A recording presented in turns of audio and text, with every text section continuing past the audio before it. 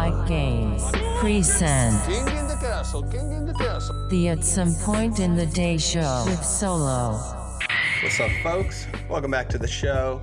I'm Solo, and today for you, I have 7 observations that I made while taking a look at Twitch viewership numbers. So, without doing much further, subscribe, like, other plugs that I will remember at the end of this episode. So, let us just jump right into things. Got a little graphic that's going to start running for you. So, I've been streaming as of late on Twitch, and I have been looking for games to be able to play that might be popular, and I am not a fan of Warzone, so ruling that out, like, what else is around? I'm not sure, because apparently, I was to learn, much to my sadness, there is not a massive audience for 9-year-old games that are single player and campaign oriented. Shout out to Batman Arkham City. I had a great time playing anyway. So now with this graphic running down to my observations, beginning with number 1. Apparently people like the same 5 fucking games. League of Legends, Fortnite, Counter-Strike Go just are existent on the top 5. And, GTA I'm going to throw in there too. So there's just an existing expanse of games that are, sort of solidified in the top rung. Valorant, now let's move over to point 2. Valorant has broken through, and yeah, Valorant got the top streaming, most viewed, or stream game rather, in its 2 months of existence. But let's give that the technicality of you had to watch Valorant streams in order to be able to get a beta code. So obviously its viewership numbers are going to be slightly inflated. But is it going to be Overwatch? Because I'm not talking about Overwatch here and its popularity. I'm talking about its precipitous decline and what game happens to match some of those fundamental functions. I'm not bullish on Valorant would be the statement that I'm trying to get to. 3. Smash Brothers is a hit on the tournament scene. Smash Brothers, not really a hit on the streaming scene. It is surprising given how much of a turnout it usually gets and the general popularity. However, it was at number 40 in the top 50, 40 out of, say, 50. I'm just going to say not even out of 50. It was 40th when it comes to most streamed games, and I was personally surprised. But what can you do? Now, let's actually stay along that line and get to point 4. Speaking of Nintendo, big on sales, light on streaming presence.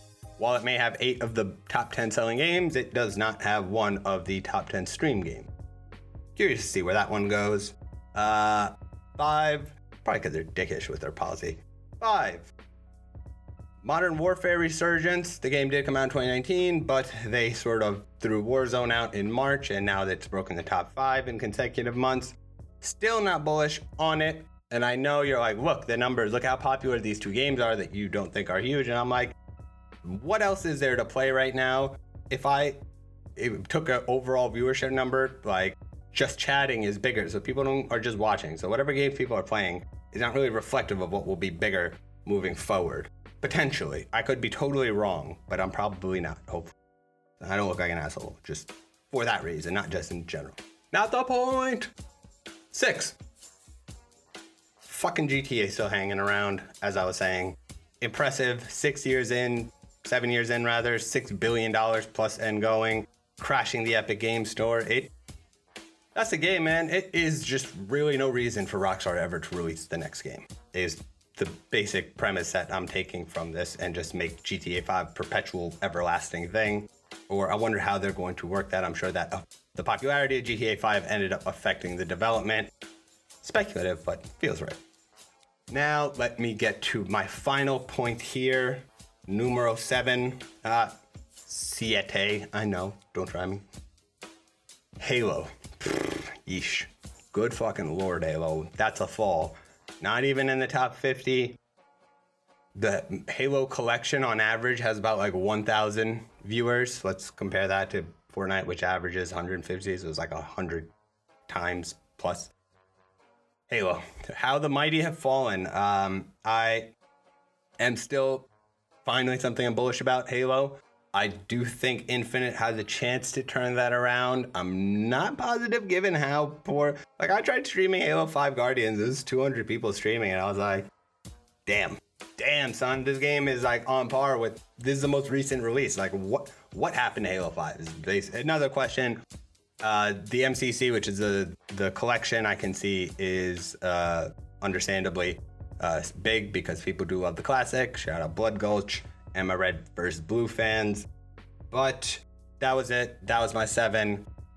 I hope you enjoyed. I did do a similar analysis over on Streamers, which I might end up doing like a secondary episode and throwing that together. I hope you enjoyed this one. A little different. Finally, me just taking my raw numbers and just coming up with my own shit instead of relaying something to you. And going to potentially continue on with this. Anyway, that's all I got. As I was saying with plugs, .solo_ for my Twitter. I'm Solo. This is the At Some Point in the Day show. People Like Games are the folks who have brought this production for you. And lastly, shout out Lilo. Appreciate the notes. And you know how I get out of here. Fiend. Peace.